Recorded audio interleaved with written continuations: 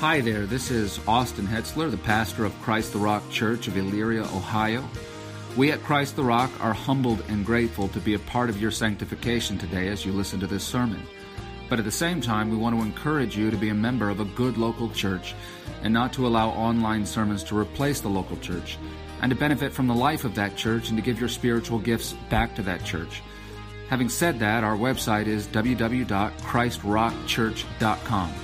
If you go there, you can find sermons, blogs, and other resources, as well as our location and service times. You can also listen to the sermons on Bible Thumping Wingnut, Podbean, iTunes, Google Play Music, iHeartRadio, Spotify, and Stitcher. I, along with the membership of Christ the Rock Church, pray that this sermon will be a blessing to you.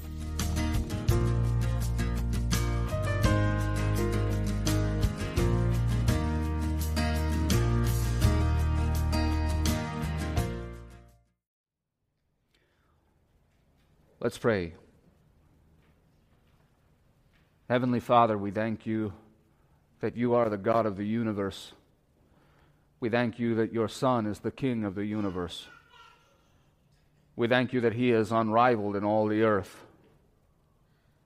We thank you and we praise you that all who do not bow to him in this life will bow in the next.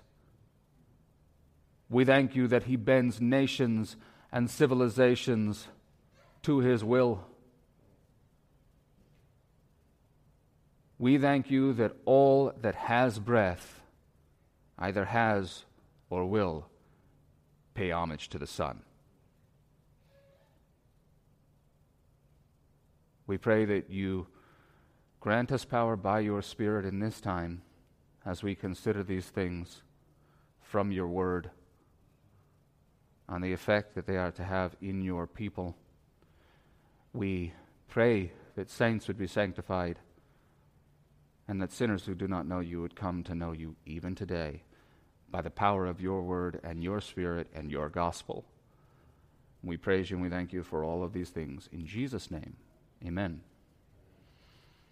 I'm going to begin today with a question for you who are a little bit more politically in the know, and don't worry, we're not going to do this the entire time, okay?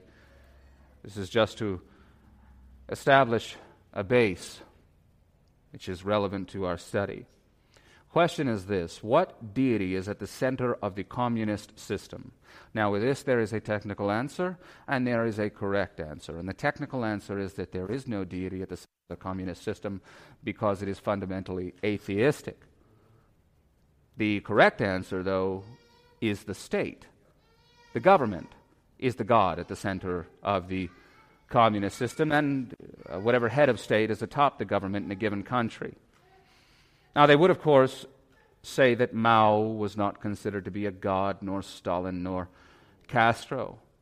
Now, it's just that they wielded absolute power to control every aspect of their citizens' lives according to a set of precepts and doctrines comprising their systematic theology, complete with their own anthropology, which is to say doctrine of man, which is that man is fundamentally good, but this external system of capitalism imposes upon him greed that is not intrinsic to him. They also have their own soteriology, which is doctrine of salvation, which is the communist system itself, and they have their own eschatology, or, end times, future events, and that is that if communism is instated and preserved, there will be a permanent utopia, because all that caused men to sin has been taken off of the table, and we are now free, according to them, from any kind of iniquity whatsoever. Now, of course, and unfortunately, what we Americans previously relegated to the Führers or the fathers of communist or socialist nations of the past and present can now also be accredited to our own Uncle Sam. The New Deal, he graduated from an uncle and became a father, and with COVID lockdowns, he graduated again and became a god to our fellow citizens, but he did not become so to us, because for us, Exodus 20, verses 2 and 3 still stands, even in 2024 America. God says there, of course, I am Yahweh, your God, who brought you out of the land of Egypt, out of the house of slavery. You shall have no other gods before me. And the clarity of that is obvious, and so should be the right application of it to our politics. But the cult of statism is a very clever liar, which means that instead of outright denying Christ, it just grossly misapplies what is right about Christianity. And so where other idols fail, it entices Christians and Christ professors and succeeds. Because first of all, we do actually need the state, that is, organized government. Thus saith the Lord, in fact, and the Lord saith this because it, second, is a God-given essential good, and this fact was established from this pulpit once more very recently, as it has been many times in the past. And thirdly, and further complicating things, is the fact that rebelling against a government, when unnecessary, actually does make you a bad Christian. And the fourth and final cause that I will raise is that most of us generally, I'm not saying in this church, but most of us evangelicals are complete cowards anyhow. So acquiescence to evil by way of a misinterpretation of key passages of Scripture is all the out we were ever going to need. So Satan uses all these factors and more to conflate and to confuse, and because of this very effective deception, we much more easily avoid the whorehouses than we do avoid becoming Caesar's whores in the name of being good citizens and good Christians. And because of all of this, I am very grateful for the testimony of the saints in the book of Acts. Whether it was the geographically limited government of the Sanhedrin or the great global empire of Rome, they knew where the lines were. They knew when to submit, they knew when to resist, and they knew how to resist. And sometimes that meant charging into the center of the town and preaching the gospel. In fact, it meant that in every town. Sometimes it also meant hiding after the fact. Sometimes it meant strategic withdrawal. And other times still it meant interposing on behalf of other Christians as they fled persecution, and we will see this today. And applying their example to us is hardly something too complex to do with certainty.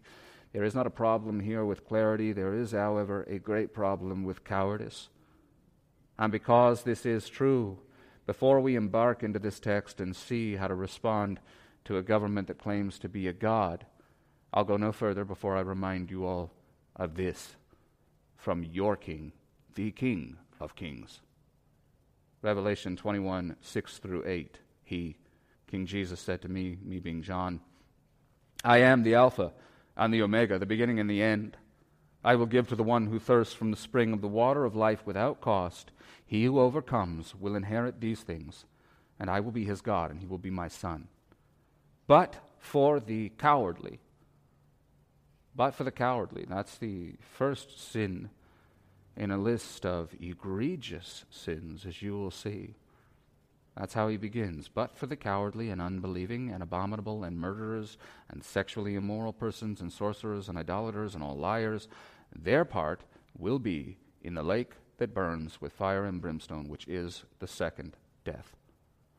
Well, I have consistently acknowledged with respect to churches, varying responses to governmental overreach in 2020, that in the fog of war that occurred in the immediate aftermath of the lockdowns, decisions were made by pastors and churches that were not good, but that in some instances, at least, were caused by ignorance and not a lack of godly character. However, moving forward, and especially for all of us in this church, and especially in light of this study through Acts, if we fold in the face of outright tyranny in the future, it cannot be chalked up to the confusion that leads to bad decisions, but rather the cowardice that, according to our Lord, leads to hell. So for the sake of your eternal souls, I hope you remember this the next time Caesar attempts to take all of what rightly belongs to God, because surely he will, including whether or not we can even meet together as believers and what we can preach from our pulpits. So now with that foundation, let us look to the text. I will read all of Acts 17, verses 1 through 9, together with you, and I will then expound and apply from there. Acts 17, starting in verse 1. Now when they had traveled through Amphipolis and Apollonia, They came to Thessalonica, where there was a synagogue of the Jews, and according to Paul's custom, he went to them and for 3 Sabbaths reasoned with them from the Scriptures, explaining and setting before them that the Christ had to suffer and rise again from the dead, and saying, "This Jesus, whom I am proclaiming to you, is that Christ?" Some of them were persuaded and joined Paul and Silas, along with a great multitude of the God-fearing Greeks, and not a few of the leading women, and that, of course, is where we stopped last week, but moving into Verse 5, "But the Jews, becoming jealous, taking along some wicked men from the marketplace and forming a mob, set the city in an uproar, and attacking the house of Jason, they were seeking to bring them out to the assembly. And when they did not find them, they began dragging Jason and some other brothers before the city authorities, shouting, 'These men who have upset the world have come here also, and Jason has welcomed them. And they all act contrary to the decrees of Caesar, saying that there is another king, Jesus.' And they disturbed the crowd and the city authorities who heard these things. And when they had received the bond from Jason and the others, they released them." The first thing that I want to note with you is who has been converted here through Paul's dialogue, or the dialegomai of verse 2. Do that engagement, that reasoning from the Scriptures. And this is seen in verse 4, and we will consider these 2 or maybe 3, depending upon how you parse it, groups, and we will do this individually, beginning with the beginning of verse 4, where we have the first group. Some of them were persuaded and joined Paul and Silas. And the antecedent to this, of course, makes clear that that is the Jews of the synagogue in Thessalonica, proving that the house of Israel was in general hard soil to plow, but not all of them were rocks and clay. Some of the Lord still remained there, and they were soft to the things of God, and they were reasoned to Christ through the apologetic offered to them by the Apostle Paul. The next group of those persuaded by Paul to follow Christ were, also in verse 4, a great multitude of the God-fearing Greeks, and not a few of the leading women. So God-fearing Greeks is the broad category, and as a subcategory you have also Greek women more specifically. These people were in the temple in what was called the court of the Gentiles, which is the outermost court. They were not permitted in any other court besides this. Yet this is where most of the converts to Christ come from in this account. The innermost court was, of course, the Holy of Holies, and then you work your way out from there to the court for the men and the court for families, and furthest out, again, you have the court of the Gentiles. But as is the common pattern with Jesus, those furthest out are brought close, and they are brought close at much higher numbers than those who were in all of the other closer courts. So they go from the outermost court to the very bosom of God, as carried there by Christ. And all of these synagogue defectors becoming Christ acceptors, of course, infuriates the powers that be. Note verse 5, "But the Jews, becoming jealous, taking along some wicked men from the marketplace and forming a mob, set the city in an uproar." Now, we are told that jealousy is their motivation. But jealousy as a motivation is actually motivated by many other things. And it depends on the situation. Sometimes we're jealous of people perhaps that have more money than us, or better relationships. Somebody who's more well-liked, somebody who is better looking. Here, though, I am guessing that what's driving this is that while Christianity often takes from the world those that nobody else wants to the glory of God, that is not what happened here. What happened here is that a whole lot of money and political influence just left the synagogue at Thessalonica to follow the Lord Jesus instead. Now, with respect to the money, think back to our recent study of Lydia in Philippi. She was a woman of tremendous financial resources. She was a seller of purple, according to the text. We said there that she was probably much more akin to the owner of a textile company than she was a seamstress, given the resources that she had and that she was able to offer to the traveling missionaries. But Lydia was a Jewish proselyte, or something proselyte adjacent, in a town that gave no quarter to Jews, and so there was no synagogue there to support financially at all. Thus, she was not a material contributor to the now apostate Judaism. These very affluent ladies, on the other hand, are Jewish proselytes in a town where Christless Judaism, which by the way is an oxymoron, had tremendous sway. And further note their number, which is, we are told, only not a few. What does not a few mean? It means many. So, just as an educated guess, I think that this revival at Thessalonica has cost their synagogue in financial terms, and to relate it to our day, something equivalent to maybe 6 to 7 figures annually, which is certainly going to hurt their bottom line. Note also, though, that what makes a leading woman isn't just money. It's also leading. These women have significant economic and cultural and political clout. It is certainly probable that some of them are self-made, or mostly so, but it is pretty well certain that some others of them, perhaps the majority, are the wives of leading Roman politicians in that area. So this is perhaps an application of the heart of the king is in the hand of the Lord, but in this circumstance, by proxy through wife. Although, as we will soon see, the effects of this transfer of political power are not yet sufficient to ensure the fair treatment of these missionaries in this place, nor the Christians besides them. But before we move on to considering more of the Jews' response, we should note that we have quite a bit of insight into the tendencies and most pressing spiritual needs of these Thessalonians due to information that is extant to the book of Acts that is given to us in the epistles written by Paul that bear the name of their hometown. And given the heavy hand of the state, as seen in Acts 17, it may not surprise you that the Thessalonian epistles are very much political. It may further not surprise you that that political message, while multifaceted, has at its center Christ is king and not Caesar. Imperial worship, as I mentioned last time, was deeply entrenched into the system in Thessalonica in a way that it was not even elsewhere in Rome, generally. And imperial worship, worship of the emperor, had its own eschatology. And that eschatology was very similar to that of the aforementioned communism. Only instead of adherence to communism, ushering in and preserving a permanent utopia, it would of course be Rome, as led eternally forth by an endless successor of emperors, all of whom had a divine mandate, and that divine mandate was to preserve and advance the Pax Romana, or the Roman peace, over the whole world. So the Pax Romana, then, was not just a present ideal, it was also an eternal promise that from age to age Caesar's Rome would remain, and so would the peace that he brought.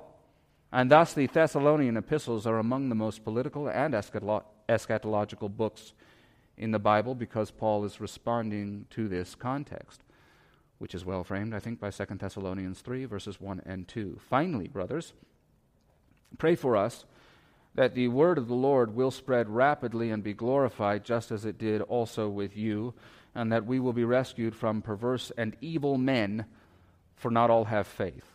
If all you had was a Thessalonian context from Acts, I think you'd deduce there that Paul was referring to political leaders when he referenced perverse and evil men from whom he needed rescue, and they as well.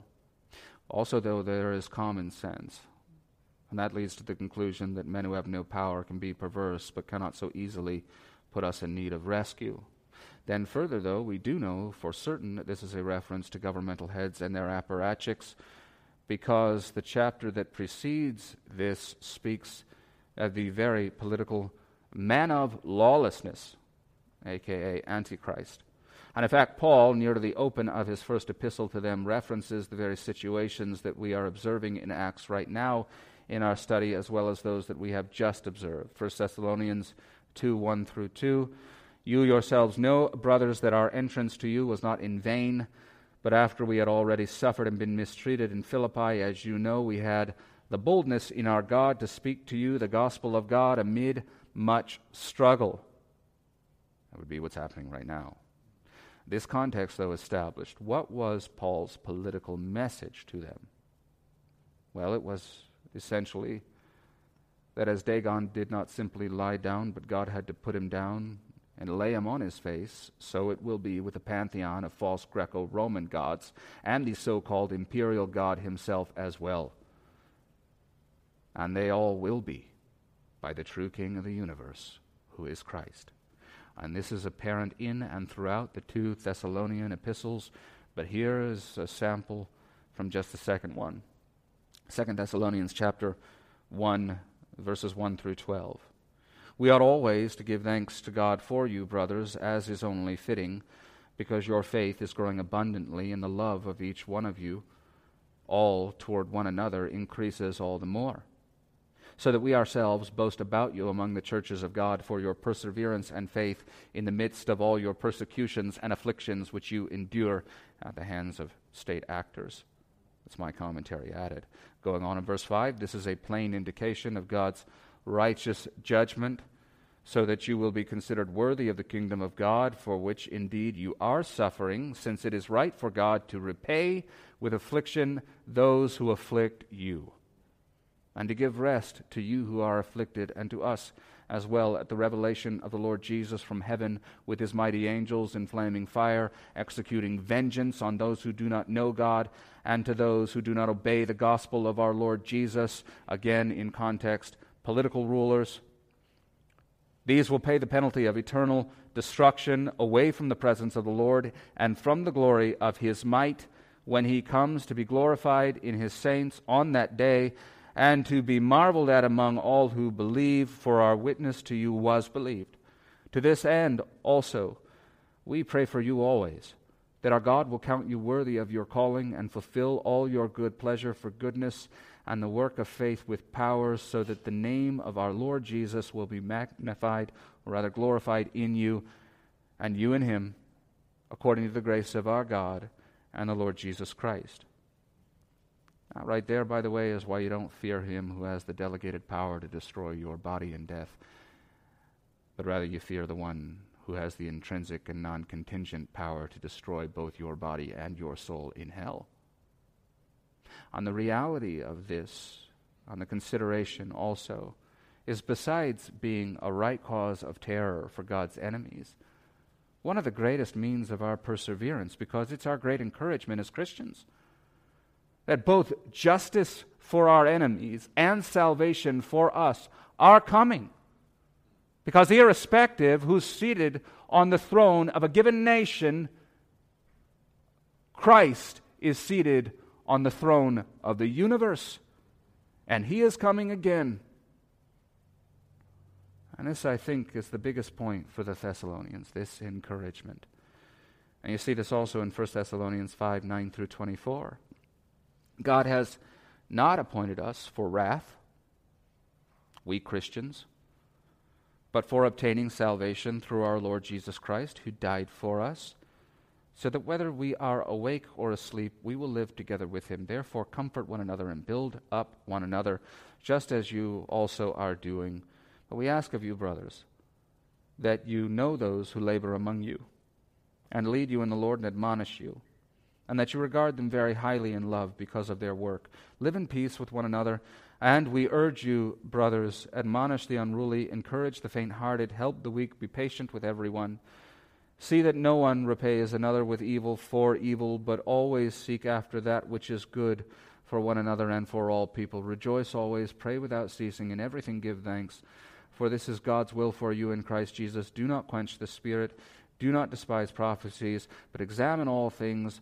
Hold fast to that which is good, abstain from every form of evil. Now may the God of peace himself sanctify you entirely, because Caesar's Pax Romana can't. Again, that was my additional commentary. And may your spirit and your soul and body be preserved complete, without blame. And here again is that emphasis, at the coming of our Lord Jesus Christ. Faithful is he who calls you, who also will do it. Yes, things are bad, but Jesus is coming back. Yes, your leaders are unjust, but Jesus is coming back. And to bring it back to Acts 17, all of this is why yet more persecution from Satan leaves Paul cast down, because as a human being, and he feels these things, but it does not leave him destroyed. I will say, though, at least this point, Paul's learning to discern when the inevitable is coming, and so he reacts in time to avoid the violent beating and imprisonment that probably would have been granted to him here as well. By way of reminder, though, here is verses 5 and 6 once more, and you'll see that. But the Jews, becoming jealous, taking along some wicked men from the marketplace and forming a mob, set the city in an uproar, and attacking the house of Jason, they were seeking to bring them out to the assembly. And when they did not find them, they began dragging Jason and some brothers before the city authorities. So it would seem pretty obvious here that Paul and Silas got hip to what was about to happen, and they found somewhere else to be. And as we will see later, they will soon leave whatever hiding place they are in, and they will make their departure secretly. But in the meantime, you have a good brother in Christ named Jason, who in true Christ-like manner steps up and interposes on their behalf. And Jason was a believing Jew. And the believing part here is obvious. The Jewish part, though, is known by his name, which was a Hellenization or a Greekification. That's not a word, but if that helps you, of the Hebrew, which is Joshua, meaning the Lord saves. A very, very Hebrew name, though rendered in Greek. And Jason here risks much. He'll lose money. He pays the bond for him. Makes him a target in the future of the obviously still very powerful Jews, and therefore also of the Romans, because the Romans' instinct was to keep the peace, which usually led them to side with the party who could give them the least opposition. So Jason would suffer financially from this, reputationally as well. But at this point, there was not yet a credible or known threat to his life. Whereas for Paul and Silas, exactly how many more beatings and how much more ill treatment can they endure back to back to back before they suffer the kind of damage to their bodies that prevents them from being able to effectively minister, especially in the case of Paul? So Jason offers Satan himself instead of Paul, and Satan takes Jason instead. But then the children of Satan give the worst insult that you could ever give to an actual Christian. They say, again, verse 6 and into verse 7, "These men who have upset the world have come here also, and Jason has welcomed them, and they all act contrary to the decrees of Caesar, saying that there is another king, Jesus." I wonder if there was an involuntary amen uttered by our brethren when they heard that charge. My imagination gets away from me a little bit with this, but I imagine the one looking at the other, speaking of our brethren in the first century, and just being confused. Saying something to the effect maybe of, the words themselves seem like a compliment, but his affect makes it seem like he's not complimenting me, so I'm a little confused as to how I'm supposed to respond here. I want to say thank you, but I feel like that might just make him more angry. It's a kind of insult that you receive and respond with a, "No, don't say that."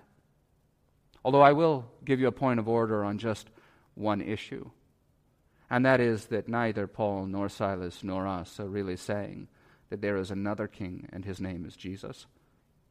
According to the way the world uses king and the way the Romans used king, we are saying there is only one king and his name is Jesus. But at least in contrast to what we have been seeing, case in point, Philippi, these charges are pretty much just true.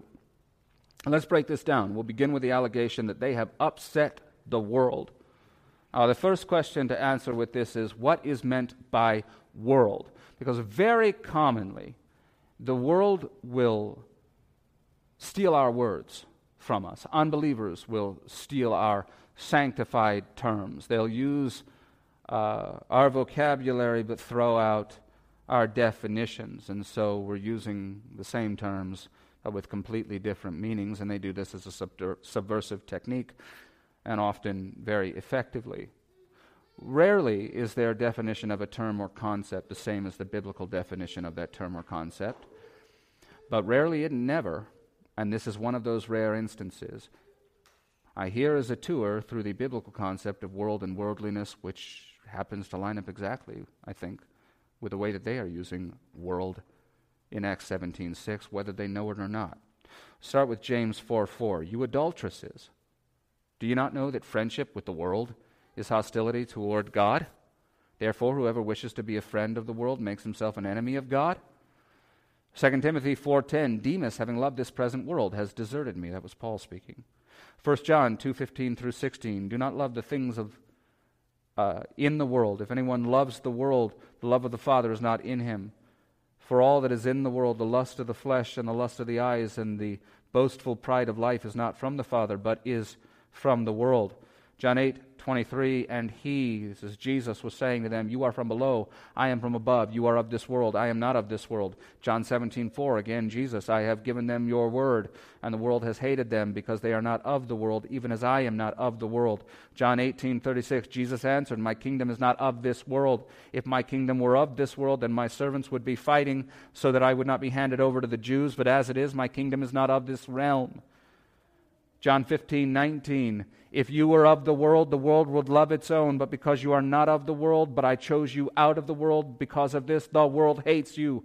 Luke 4:5 through 8, and he, Satan, led him, Jesus, up and showed him all the kingdoms of the world in a moment of time, and the devil said to him, I will give you all this dominion and its glory, for it has been handed over to me, and I give it to whomever I wish. Therefore, if you worship before me, it shall all be yours. And Jesus answered and said to him, it is written, you shall worship the Lord your God and serve him only. So then, Christian, is the charge true? Were they and we, by common association with Christ, really here to upset all of that? You better believe it. We are here to turn it over. We are here to do something of spiritual terraforming, like you would need to do if you were to go to another planet to render it capable of supporting human life. Their system is incompatible with our natures. So we are going to change the atmosphere and the ecosystem, which will drive them out and create an increasingly hospitable environment for us in which righteousness thrives as they become us through conversion, more and more. You know, when it comes to understanding your enemy, the children of Satan are at a great disadvantage when compared to us. And this is because all of us have been one of them, but none of them have ever been one of us. There is no such thing as a legitimate deconversion, because we're all kept by Christ. And because of this, they, I think, are unable to distinguish between us and the so-called politically conservative talking head pundit class. They think that we, like them, will be content to lose more and more ground morally and spiritually, so long as we are left our revenue streams, which derive from the idolaters who lap up the same broken conservative messianic promises generation after generation. But they do not understand that we are not like them at all. We don't negotiate with the enemies of Christ. We don't compromise, and we are not here to share anything with them. We have come to collect the world and nothing less, because our Lord has already overcome it. So we don't want the scraps from your table. We're going to take the whole meal. We're going to take the table too. We're going to take the house and the zip code that it's located in. And we're going to leave you with nothing in the end. Situation well known with David and Goliath is illustrative of this.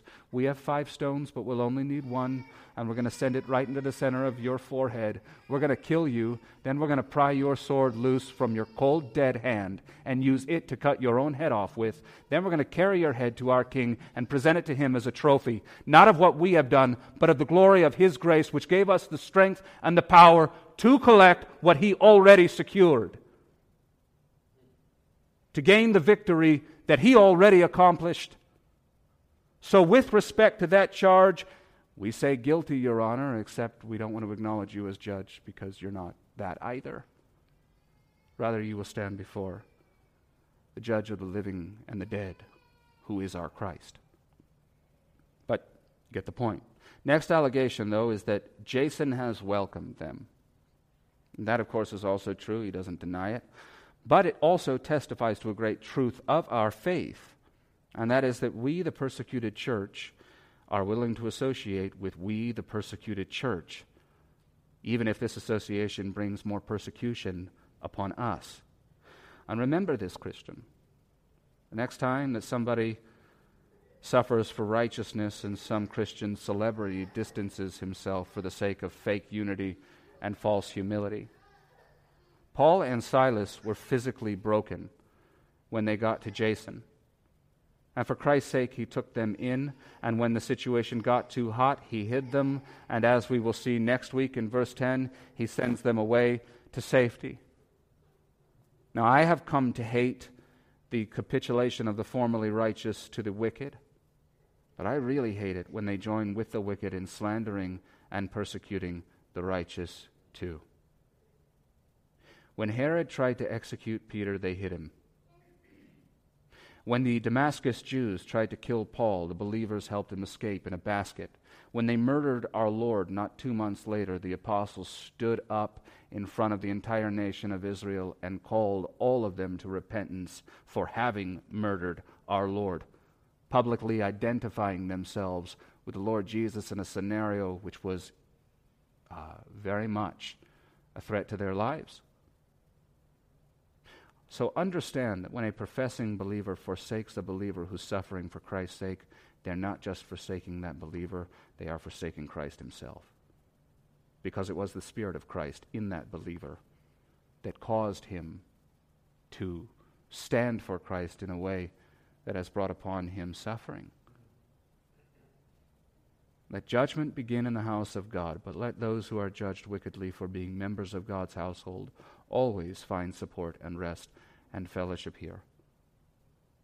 Body of Christ is to be like Quasimodo's Notre Dame Cathedral. It is a place of sanctuary for the people of God. But we don't have to cry sanctuary. We have that common faith, and that is the basis of our acceptance of one another and provision for.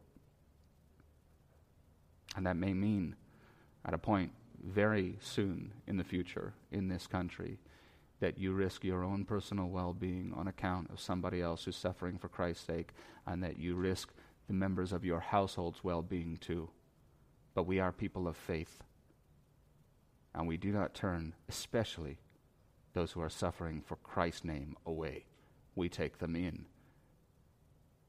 And we pay the fine like Jason did if need be, and we pay a greater price if need be too. Finally, though, there is that last allegation, and they all act contrary to the decrees of Caesar, saying that there is another King Jesus. And with the exception to the aforementioned issue with another king, this is, of course, also true. Again, imperial worship was absolutely dominant in Thessalonica in a way that it was not elsewhere in Rome. So, rejecting this to affirm that Christ is the God-King and not Caesar is the new covenant keeping of the first commandment that I reminded you of at the beginning of this sermon, Exodus 20, verses 2 through 3. Again, I am Yahweh your God who brought you out of the land of Egypt, out of the house of slavery. You shall have no other gods before me, including Caesar, or including the equivalent to Caesar in any and all civilizations and nations. And by the way, when Caesar wants to find good citizens, he'll find none better than us. The driving maxim of the Christian faith, or at least one of them, is that we love our neighbors as ourselves. We're going to care for and mind our fellow citizens in a way that no other people group will. I can't imagine a better citizenry than people who have been redeemed. But when Caesar wants worshipers of the state, when he wants those who worship him, he will find none of those among us. And this has always been true. It was true with Moses, with Pharaoh, true of the people of God who were led out of Pharaoh's Egypt. It's true with Nathan, with David, in theocratic Israel, reminding David that he bore the covenant of God, but he was not God himself and could not transgress the commands of God any way that he wanted. It's true with John the Baptist, with Herod. It's true with Jesus, with the Sanhedrin. Jesus with Pilate. Peter with the Sanhedrin. Paul with absolutely everyone, everywhere.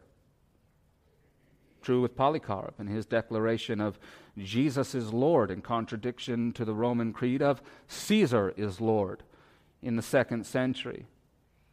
And this has remained true. In fact, there's an account of this kind of obedience in a situation involving Thessalonica, about 4 centuries in advance of where we are now.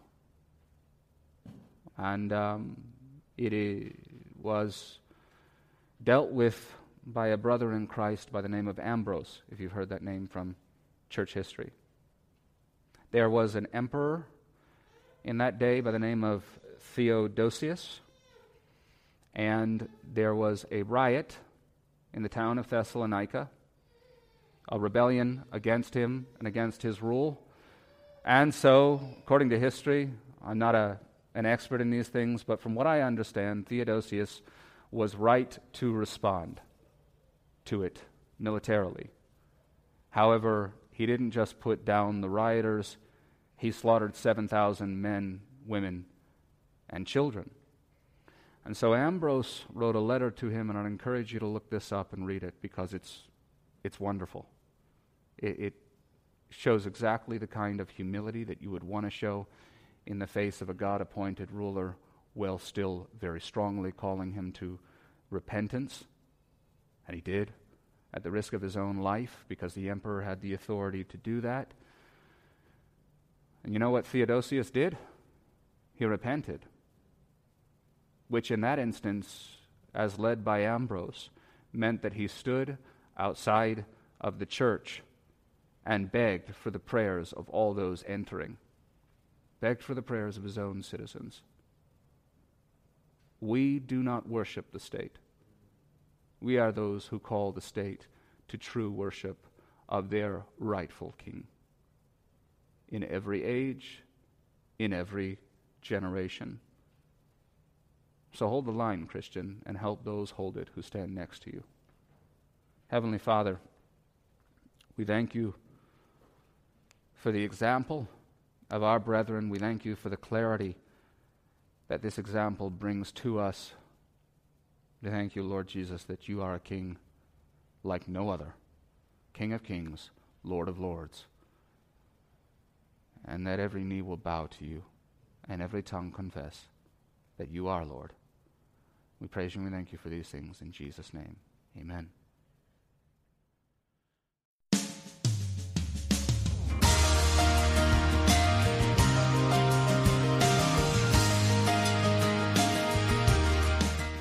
Hi there, this is Austin Hetsler, the pastor of Christ the Rock Church of Elyria, Ohio. We at Christ the Rock are humbled and grateful to be a part of your sanctification today as you listen to this sermon. But at the same time, we want to encourage you to be a member of a good local church and not to allow online sermons to replace the local church, and to benefit from the life of that church and to give your spiritual gifts back to that church. Having said that, our website is www.christrockchurch.com. If you go there, you can find sermons, blogs, and other resources, as well as our location and service times. You can also listen to the sermons on Bible Thumping Wingnut, Podbean, iTunes, Google Play Music, iHeartRadio, Spotify, and Stitcher. I, along with the membership of Christ the Rock Church, pray that this sermon will be a blessing to you.